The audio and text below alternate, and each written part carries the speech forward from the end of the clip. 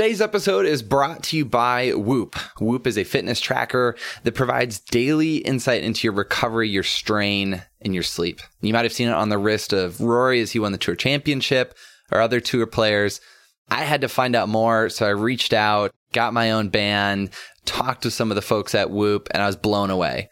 And then, lucky enough, they wanted to support and sponsor the podcast and let more folks know about it as well. Here are the three things you need to know. There's three metrics: strain, recovery, and sleep. Strain is for those that are looking to track more than just steps. Track how strenuous your day is from start to finish. And, this is key, get insight into how much you exert yourself during training. The second one is recovery. That is so you can get daily insight into how ready your body is to perform by looking at some biometrics such as heart rate variability, resting heart rate, and sleep performance. And the last one is sleep. It's all about optimizing the way that you sleep by getting target sleep times based on how strenuous your day was and your performance goals. You can monitor your sleep stages, cycles, time in bed, actual sleep, sleep efficiency, and so much more. And, you know, the best players in the world are paying attention to this, as we found out from the Whoop CEO, Will Ahmed. You know, Justin Thomas was telling me how obsessed he is with sleep. This is a guy who will just get up in the middle of dinner to go to bed if he feels like he's not going to bed at the appropriate time, because he knows that he has to get a certain number of hours of sleep in order to feel that recovered, in order to feel, you know, peak on the day of the tournament or, you know, even on the weekends, right? He was saying that he actually had a green recovery on the Sunday of leading the BMW tournament. I think that's pretty cool, right? You know, normally when you're leading the tournament, you're going to feel an additional level of stress. In his case, it was the opposite, because he's figured out ways to train his body and to use Whoop. Definitely check this out and learn more about Whoop. It's WHOOP.com. Use the code GSL for 15% off your membership. That is GSL. Definitely go check out Whoop.com.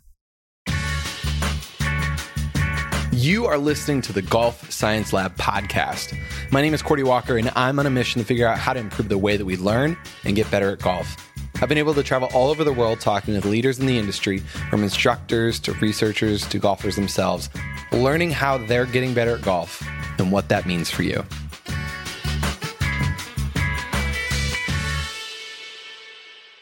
Hey everyone, welcome back to the Golf Science Lab podcast. My name is Cordy Walker. I am your host, and at the beginning of this year, I spent some time down in St. Simons Island, Georgia. It was based out of Frederica Golf Club. We did a ton of awesome videos, worked on some great new projects, and was mainly down there with Tony Ruggiero, Jackson Court, and Tom Lovelady.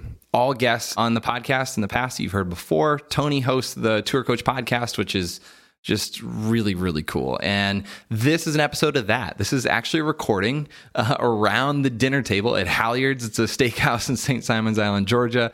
We thought we'd hit record and get a podcast going. And this was such a cool conversation. Tom been on the PGA Tour and actually lost his card last year. So he was down there working on his game, getting ready for this season. And we talked about some of the challenges that have gone into that. And it's a really honest conversation. It was a lot of fun to do this. I think it's kind of a unique look that you're going to enjoy. We're going to dive right in. If you want more conversations like this casual chats with tour players and whatnot, make sure to go check out the Tour Coach, Spotify, Apple Podcasts, and listen into that there. But you join us at Halyards at St. Simons Island, Georgia, after a long day of working out at Frederica for a great conversation, some steaks, a bottle of wine. Let's dive in. This episode is also sponsored by Super Speed Golf. Super Speed Golf makes a training system that you've probably seen. It's overspeed training to help you swing faster, and they recently released a new product. It's called Super Speed C. And here's the deal.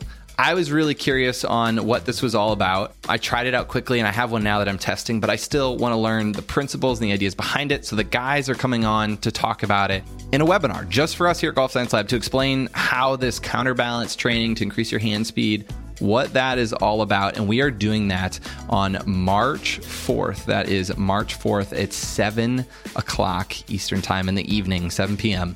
Make sure to check that out over at golfsciencelab.com/superspeedwebinar. golfsciencelab.com/superspeedwebinar to sign up for that. And if it is past March 4th, you can get the recording for that webinar there as well. golfsciencelab.com/superspeed webinar. You can see that over there. I'm really curious what this is all about because the Superspeed, their training system is just used by almost everybody, it seems like. So this new product, I'm sure, has some real potential. And yeah, I think we should all learn a bit more. They are a sponsor of this podcast, and we're so thankful for that. And we'll see you on March 4th for that webinar.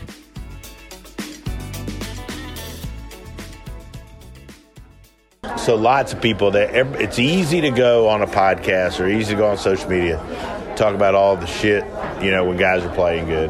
But like golf's hard. Sometimes you work hard and guys don't play good. You didn't get to keep your card last year. Doesn't mean we didn't work hard. Right. But let's talk about how golf's hard and now the work we're doing, the work you've done, you're kicking ass, getting back, and the plans to get you back to the tour. I think that's an interesting insight. It's like, Jackson, Cordy, but everybody, it's easy to oh yeah, guys playing great. But shit, sometimes guys playing good and you do a lot of hard work and it doesn't work out. Yeah, to your average viewer, they're watching. Listener. Yeah, or listener, but just any lover of golf. When they're watching golf on TV, all you see is the guys in the top 10, top 15. And guys up there are somewhat consistent. Just the best guys in the world, playing well that week, whatever. And what a lot of people don't see are the guys finishing T21, T22. The occasional is the wrong word, but just guys finishing in the top 10 and having a good week. And, people seeing their name and thinking it's like, oh, okay, he played well that week and not thinking anything of it. And you can put a lot of work into it, and it's your way to make a living. So, sometimes it's hard when you're struggling and you feel like you're putting in a lot of hard work and it's not paying off. And sometimes you can't see a light at the end of the tunnel, especially when you're down, and that gets really frustrating. What do you do to keep going and to remain focused when things start to go? You just have to keep doing your thing. You couldn't have said it better. Golf is hard. The golf ball doesn't know how much work you're putting in. All the golf ball knows is what you're doing to it. And you can give it your all and get nothing out of it. And then there's other people in the world that are just fortunate enough to maybe not put as much into it as you are. Not saying that they're not putting a lot into it, but they get a lot more out of it than you do. So the golf ball doesn't know how much you're working, how little you're working, whatever, which can be frustrating. But, when you've been at the top for a little bit and then you lose it all, it just makes you want to get back there so much more. So one thing, and I want y'all to chime in too, but one thing that I find remarkable about Tom is that it would be very easy for a guy to come out of college, get his PGA Tour card, play for a couple years, lose his tour card, and decide that he needs to change everything around him, that it's got to be somebody else's fault. It's got to be, I need more information. We've all seen it. Tom, in my opinion, has done the exact opposite. He's been like, okay, I need to even do a better job or more of what I do. Right? Don't you think? I think and that's different than a lot of people, though. You've seen a bunch of them out there. And that's what we've talked about this week is how many players, like you said, you don't see the light at the end of the tunnel. So you just switch tunnels almost and start over by finding, switching everything. And how many friends have you had that went down that path and struggled?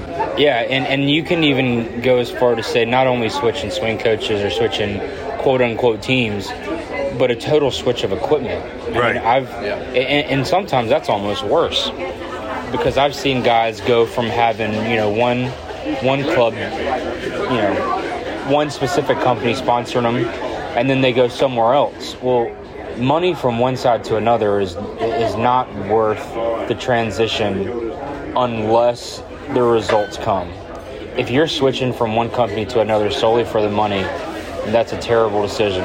I agree, 100%. It's something we hear from Mac all the time, talk about performance first. Some of that has to do with agents, and that's somewhat a shame on them for putting their player in that situation. Because when you switch equipment and you never, I'm not going to say any names, but say you've been using, equipment A for 10 years. It's all you know it's reliable, you know what you're going to get. Well, equipment B is offering a little bit more, enough to have your interest, but nothing life-changing. and you get a little pressure to switch to B. Well, you've never used it. You have no confidence with it. You have no experience with it. How are you expected to perform? So, in my opinion, you should stick with what got you there, because you got there once, you can get there again.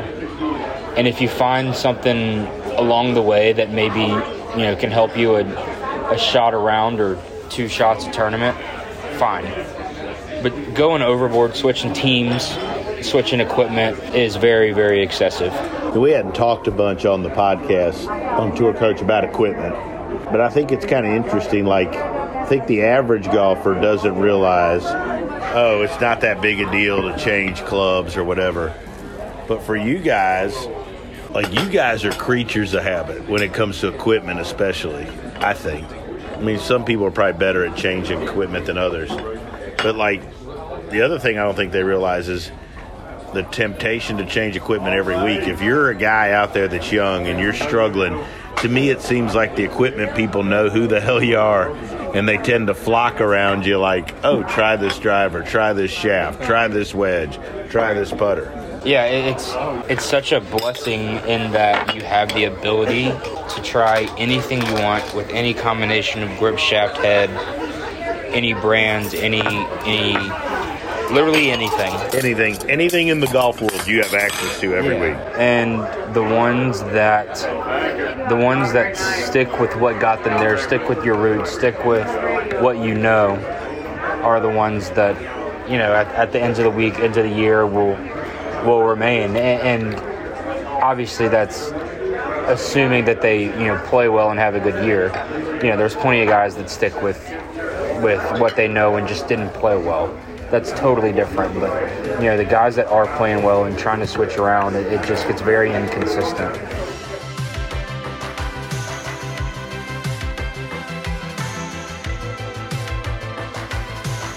Just to add a little color commentary, we just received a really nice wedge salad over there. We've got some crab bisque for Jackson. This is great. We got fresh bread, butter, color commentary. So my question is, though, how do you know that you won't putt better if you do that next best thing? Or how do you know that you won't drive it farther if you do go get that new, That's a good question. Right? That's very fair. That's where we're all getting pitched. Right. But so there's a study on a new company's driver, right? The ball speed improvement from last model to this current model was from 0.6 miles an hour to 1.5 miles an hour, which is what? A couple of yards to 5-6 yards max. A lot of that stuff is marketing, right? Yes, I understand technology improves and I understand things change. Maybe I need a marketing department. But I don't think I'm one of those guys where if it ain't broke, why fix it? And I understand playing to strengths and all that stuff. I don't know what you think about that, Tom. So we're talking about sticking with the plan and what that. I'm just going to be devil's advocate over here for a little while. Sure. What about adding a new putting coach to the team or getting a short game guy to come in? Yeah, that's different from equipment though, right? Sure. And I think that's why golf is hard, is because there's so many moving pieces. I think you eliminate and make golf off the course easy, right? You have a good home life, your travel life is good and all that stuff. Then you have to balance the play from long game to short game and all that other stuff and equipment and coaches, right? So, just maybe I'll challenge again. So Tom has a new putter in the bag. He's putting it great. It's a great Well, how good is he rolling that thing? It's a new putter, right? He switched recently. Right. I mean, does that go against what we were just talking about, or how does that fit in? It does and it doesn't. It does because stick with what got you there, which I totally am for, with the exception that my putting has been a little bit stale. There's confidence, but I hate to say fake confidence. It's just it's going to turn around. But just statistically, it's been fairly stale. And putting this new putter in my bag, I can line it up super easy. The putter swings itself. It rolls end over end every time. So all I have to do is just match speed and line. I know that what I'm doing with it is great. Putter is typically you don't change often. I don't. No. I don't. As a matter of fact, I and did my ping contract early in the season in the 2019 season to go back to a specific Scotty Cameron that I'd been using for 10 to 12 years. Right. That's how much a creature of habit he is. So I used that putter all through junior golf, all through college golf, amateur golf, and I'll leave that there. But even if you were to switch drivers, so you go from one company to another, well, one company's head model spins this way as to where another company's model spins more or less. And then when you start mixing spin, that can create more side spin. You know, if it works better for you, it creates less side spin and goes straighter. But that gets really tricky because then you start switching shafts, you start switching different heads. There's so many more variables as to a putter. It's length, lie, loft, and do you want a mallet or a blade? That's pretty simple. And I fortunately had enough time to mess around before competitive golf to see if I wanted to test it, if I wanted to put it in play. So I think the putter, I think everything but woods is very easy to test because you already know what iron shafts you use. So you already know all of your specs in that regard as to where if you were to go with the woods, you start changing spin and all of that. So yes, it goes against what I said, but for a good reason, in my opinion. You mentioned irons, and there's probably people out there going to jump on me, but to me, irons haven't changed a great deal, right? I mean, I tell people this all the time. You get the best set of irons from each company. Generally speaking, they're all the same. You just have to pick a set which fits your eye. Yep. And what feels good to you. You can get a set from Ping, TaylorMade, Callaway, Titleist, Srixon, Mizuno, and whatever. so They all on, make good so irons. on and so forth. You get, say you're looking for blade irons. They all make blade irons. You get a blade iron from each of them. You know that you use this specific shaft. You're testing the same specs that you play, and all you want to do is find what looks good to you and feels good to you and what works for you. They're all the exact same. I agree with that. That's why I don't think guys get off when guys change equipment. Other than, you remember when Corey Pavin went to those VAS Cleveland irons that looked like this glass on the end of a shaft, but that's different. But most part, guys don't change irons and get real messed up. It comes when they do the drivers and wedges are a big deal. Wedges are a big deal. Wedges can be a big deal, but I think nothing's more important than the golf ball.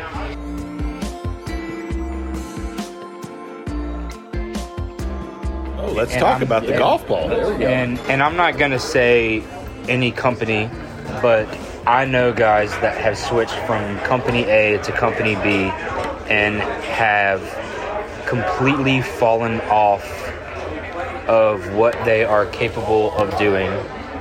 And I know that switching a ball is, in my opinion, a much more difficult transition than any club because, without saying any names, I have firsthand seen players switch from company A to company B, and they're not even, I know when they tee it up that week that they're out. I know that it's not even close. And even firsthand, I played in the Canadian Open 2 years ago with a guy that's fresh out of college, a quote-unquote world beater in college, and you know, going to have a quote-unquote no problem playing professional golf. Well, all through college, he plays brand A.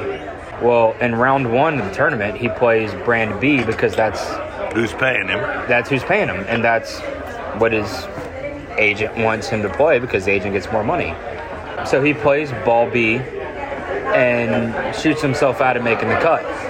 He plays ball A, which is probably not great for his contract, but he plays ball A in the second round. And wow, this is big. Yeah, and I mean, it is so noticeably different.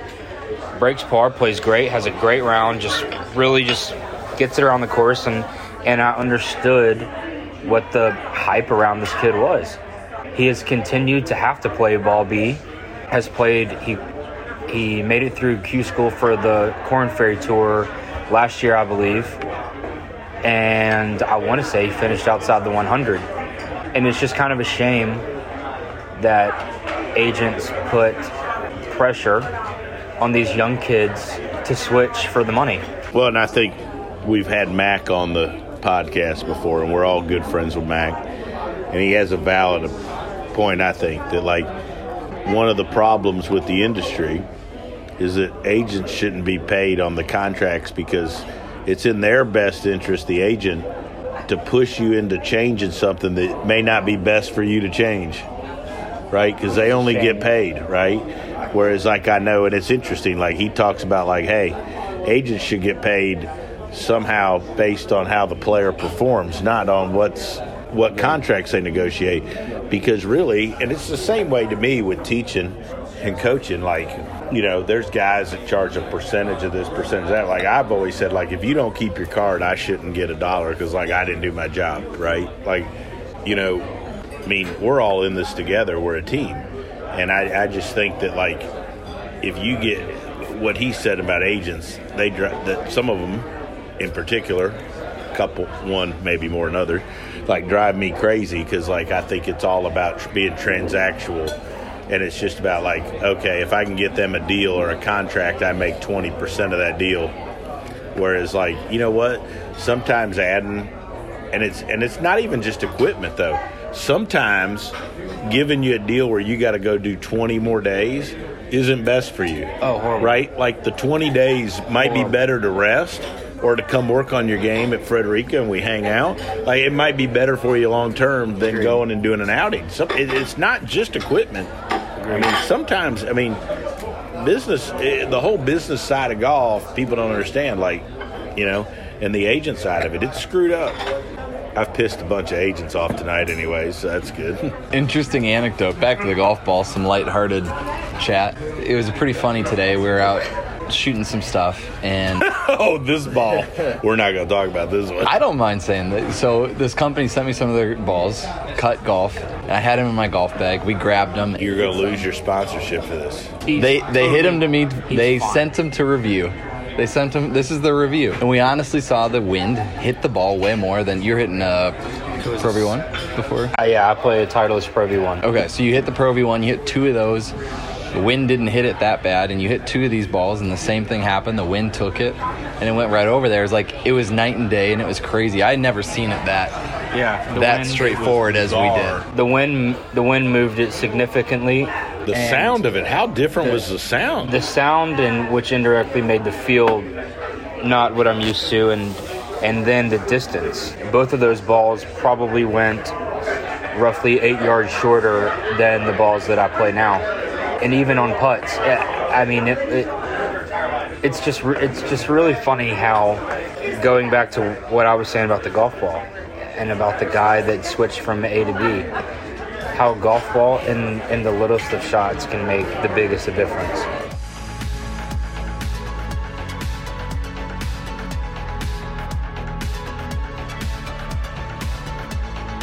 When I think of golf is hard, like, I hear that, I think more about balancing your game. Sure. Right, like, and I haven't spent a ton of time, balancing your game. So, like, I haven't spent a ton of time watching you play on course. I've seen you hit enough. Your game is complete from head to toe. Sure. But that doesn't mean when you tee it up for 4 days that you've got all of those things firing on all cylinders. So how do you manage? Are you saying, like, how do you get tournament ready? How do you get tournament ready? But how do you also, like, balance? Okay, I've got to prepare my driver. I've got to prepare my irons. I've got to prepare my short game and my putting. Right. Week in, week out when you travel. That's to me. That's golf is hard. Sure. So, how do you do it in what? Certain weeks, certain things are clicking better than others. Okay. Certain weeks, I'm driving it great and Hammer and chipping it great. You know, irons are a little suspect, but I'm chipping it good, so, you know, I'm kind of getting around.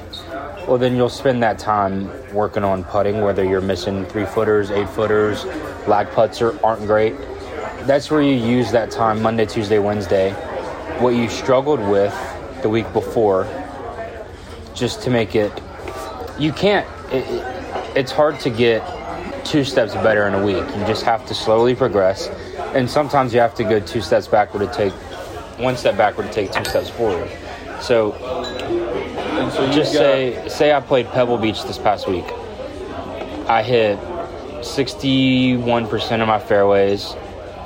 I hit 66% of my greens. Up and downs were at 38%. And that would kind of skew my putting stats a little bit. Well, that shows me that I'm hitting it great. Putting could be good just based off statistics, but chipping has either not been great. Well, I either could be short-sided myself and not getting up and down, or I'm just not hitting basic chip shots well. So that kind of goes into some strategy into, all right, pins on the right, I have 7-iron. I am in no world ever going to take this pin on. I'm going to hit it 15 feet left, give myself a chance every time. That eliminates bogey, or I'm around the green, you know, I'm in the bunker on a par 5, got a simple bunker shot to get up and down for birdie, hit a bad shot. Okay, well, I'm going to practice bunker shots next week. I'm going to practice the basic shots that you just typically practice. And whatever you failed the past week, you're just going to try to practice a little bit to get a little bit better for that following week. And 3 weeks later, you got everything clicking. You win or you finish top 5. You know, you have a solid week. I think it's always variable, right? Yeah. Like, it's always changing. You can never say, like, this is how I get tournament ready is 1, 2, 3, 4, 5. It's like, it's always different, right? And it's cool to see, like, it was awesome to see his putting routine, right? So, like, that's kind of your baseline putting routine. Do you have that stuff for a short game, for full swing, for driver, all that stuff? In practice or routine? Both. Routine, I try to have the same routine. Every iron, I have the same routine, every wedge, so on and so forth. I try to keep everything consistent in that category, so if I get nervous, I can back off, and I've done this routine 1,000 times. I know what I'm going to do. Practice-wise, practice can also vary, like I just said, depending on what you're struggling on. Yeah. Sometimes you can 155 9-iron, solid 9-iron, driving range 9-iron every time. Well, now you have 149. So sometimes you have to get a TrackMan or Flight Scope or whatever, so you can learn how to do, an off-speed shot. Yeah, getting tournament ready is somewhat of a loaded question. You can't. Well, yeah, not necessarily tournament ready, but like seeing his putting routine that you'll see on Golf Science Lab. Routine is huge. Right, and so like, okay, do you have, like, so say you're talking about stats, whatever, so say you struggle with your irons. Sure. How do you work on it? How do you maintain, golf is hard, how do you improve that iron part? How do you improve your driving? Depends if you're How do you work on it? Depends if your irons are missing long or short or left or right. If it's missing long or short, then you just need to do some distance work. Figure out how far the ball goes. Figure out what your max is. And if the yardage is outside of the max of the shorter club, take the longer club. And if you're missing left to right, then maybe you're just not swinging specifically great with your irons, and you need to work on some drills. That's good. Dinner's here. My last kind of comment question is on that tournament ready concept is we were out playing. We don't have to be done just because food's here, but go ahead. Sure. And Tom played just like a money match with another tour player that was out at Frederica. And he won the match, played great. Like, he was striping it. How much does that help you, or how much more benefit was that match to you than 100%. Like 2 hours or 3 hours on the range, right? Because you go out on the range and you just flush it, right? Like, it's right. Our joke is that we're going to make an app of the sounds of your 6-iron because they're so good. Right. Love lady sounds at night. Well, I sleep to it. It's a little bit of confirmation that what I'm doing is right, and bits and pieces that, okay, maybe this is paying off, whatever, blah, blah, blah. But if anything, it just gives you confidence. It doesn't matter who you're playing against. Winning is winning, and good golf is good golf. But to play good golf against somebody else who's playing good golf is very satisfying. And well, it's just like, it's that idea of that.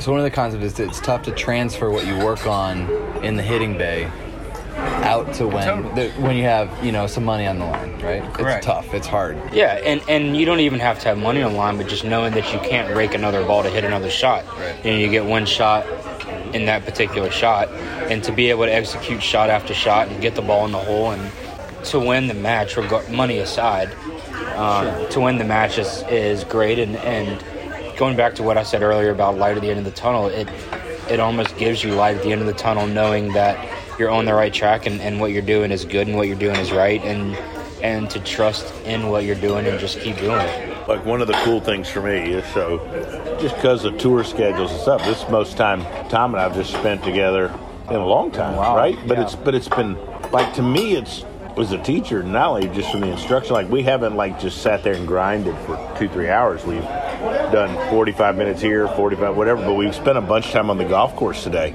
I've had a hell of a time the last 5 days. But today I was so glad and excited watching him go through his routine, and I felt so good about what we're doing because, like, everything started on your line today. Right. And everything missed on the appropriate side. Like, I thought that was a good day on the golf course today, and your distance control was phenomenal today. Right. I feel like you and I specifically, when we work on anything, what we work on is try to tighten up start line. If you can get the start line started where you want, you can figure out why it's curving too much one way or another. And in our match yesterday and just playing some holes today, start line, couldn't have been better. It was very consistent. It was right where I wanted. And if it started curving one way or another, I knew what I was doing wrong and could make the fix accordingly.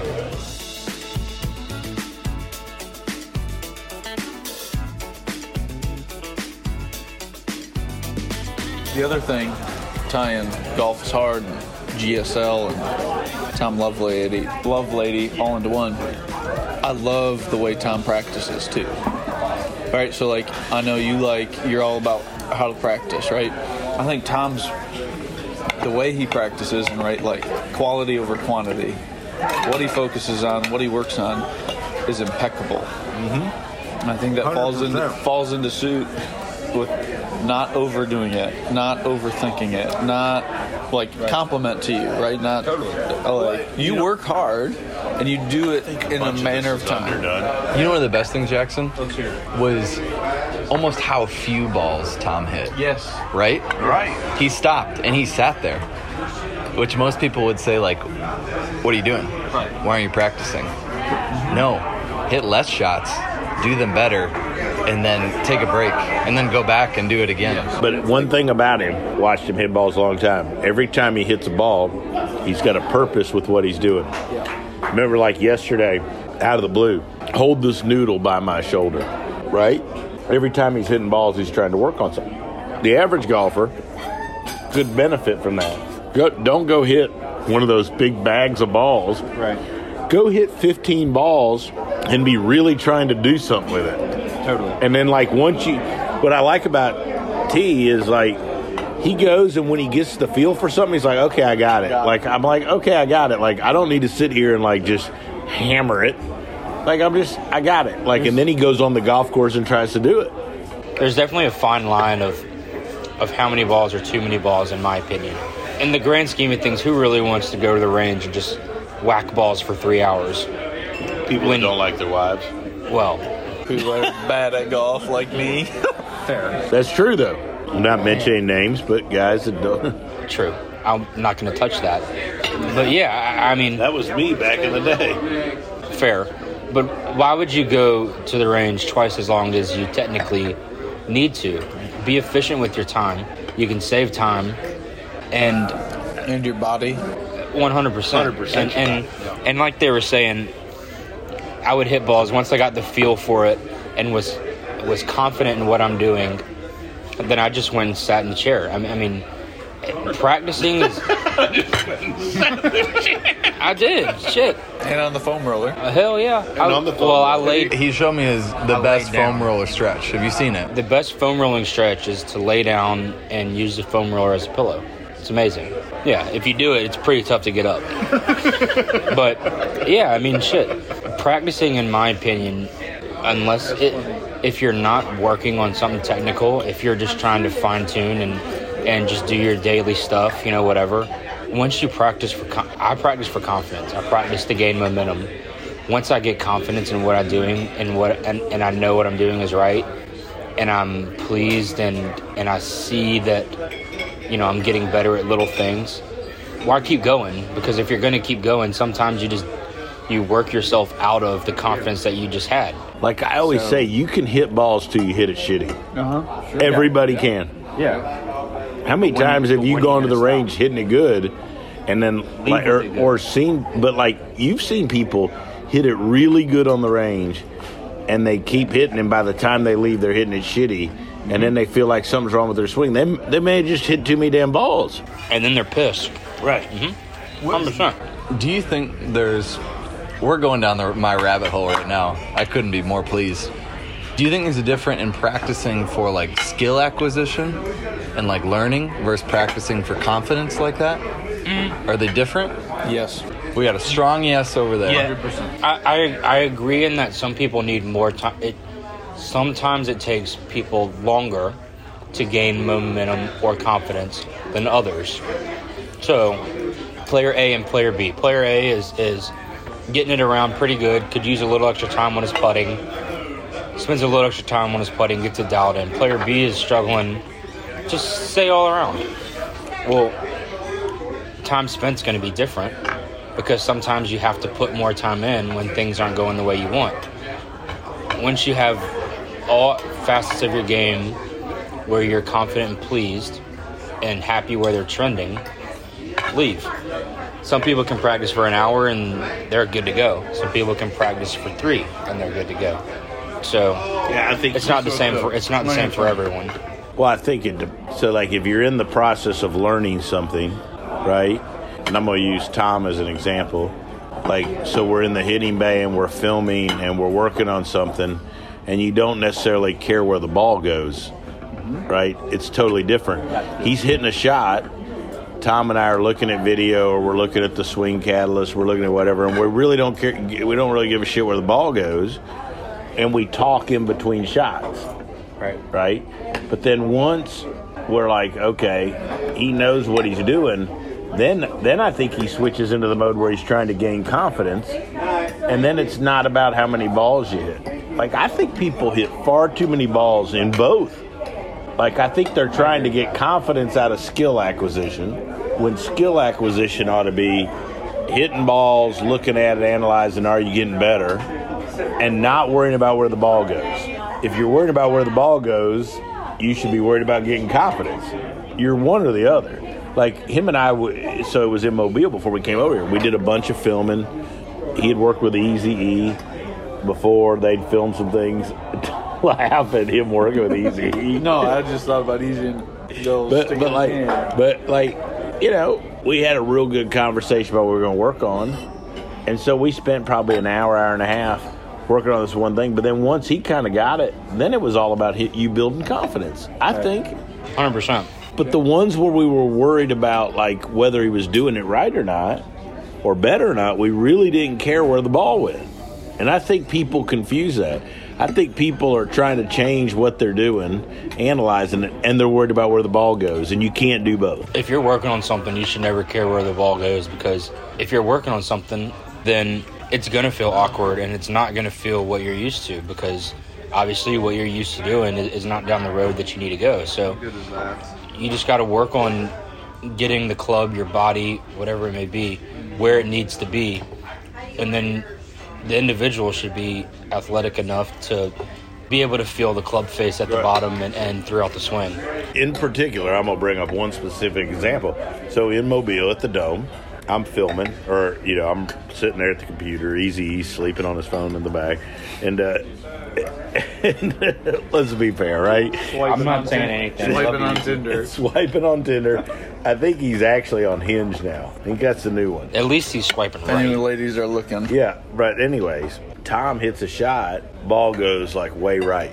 I instantly think, okay, that's a bad one. That's my reaction because I'm watching the ball. And he goes, let's look at that. Was a good one. My left arm was great at the top. He didn't give a shit where the ball went, right? Right. He wanted to see that the arm was where he went, right?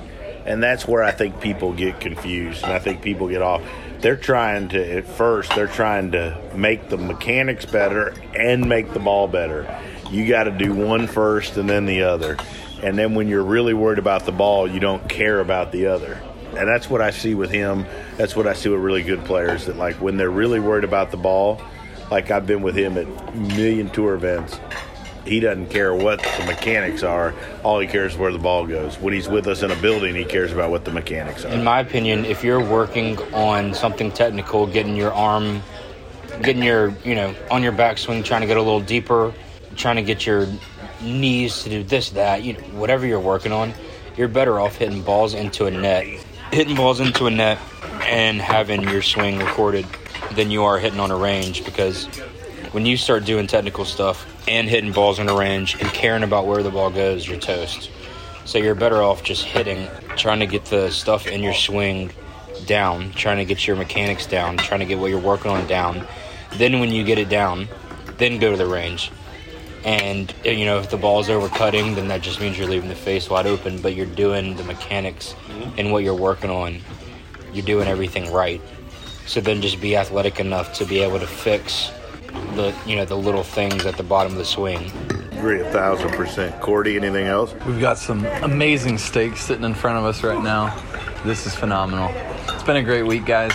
Tom. Cheers, guys. First of all, thanks all of y'all for hanging out. TL, thanks for hanging out with me. Jackson, for putting up with us. Cordy, you're the best ever. Even, you got some goofy ideas out there, but still, we're glad. Even though you wanted us to turn Billy Joel down earlier, it's still fine. Yeah, which was a huge faux pas. You wanted us to turn the Billy Joel down.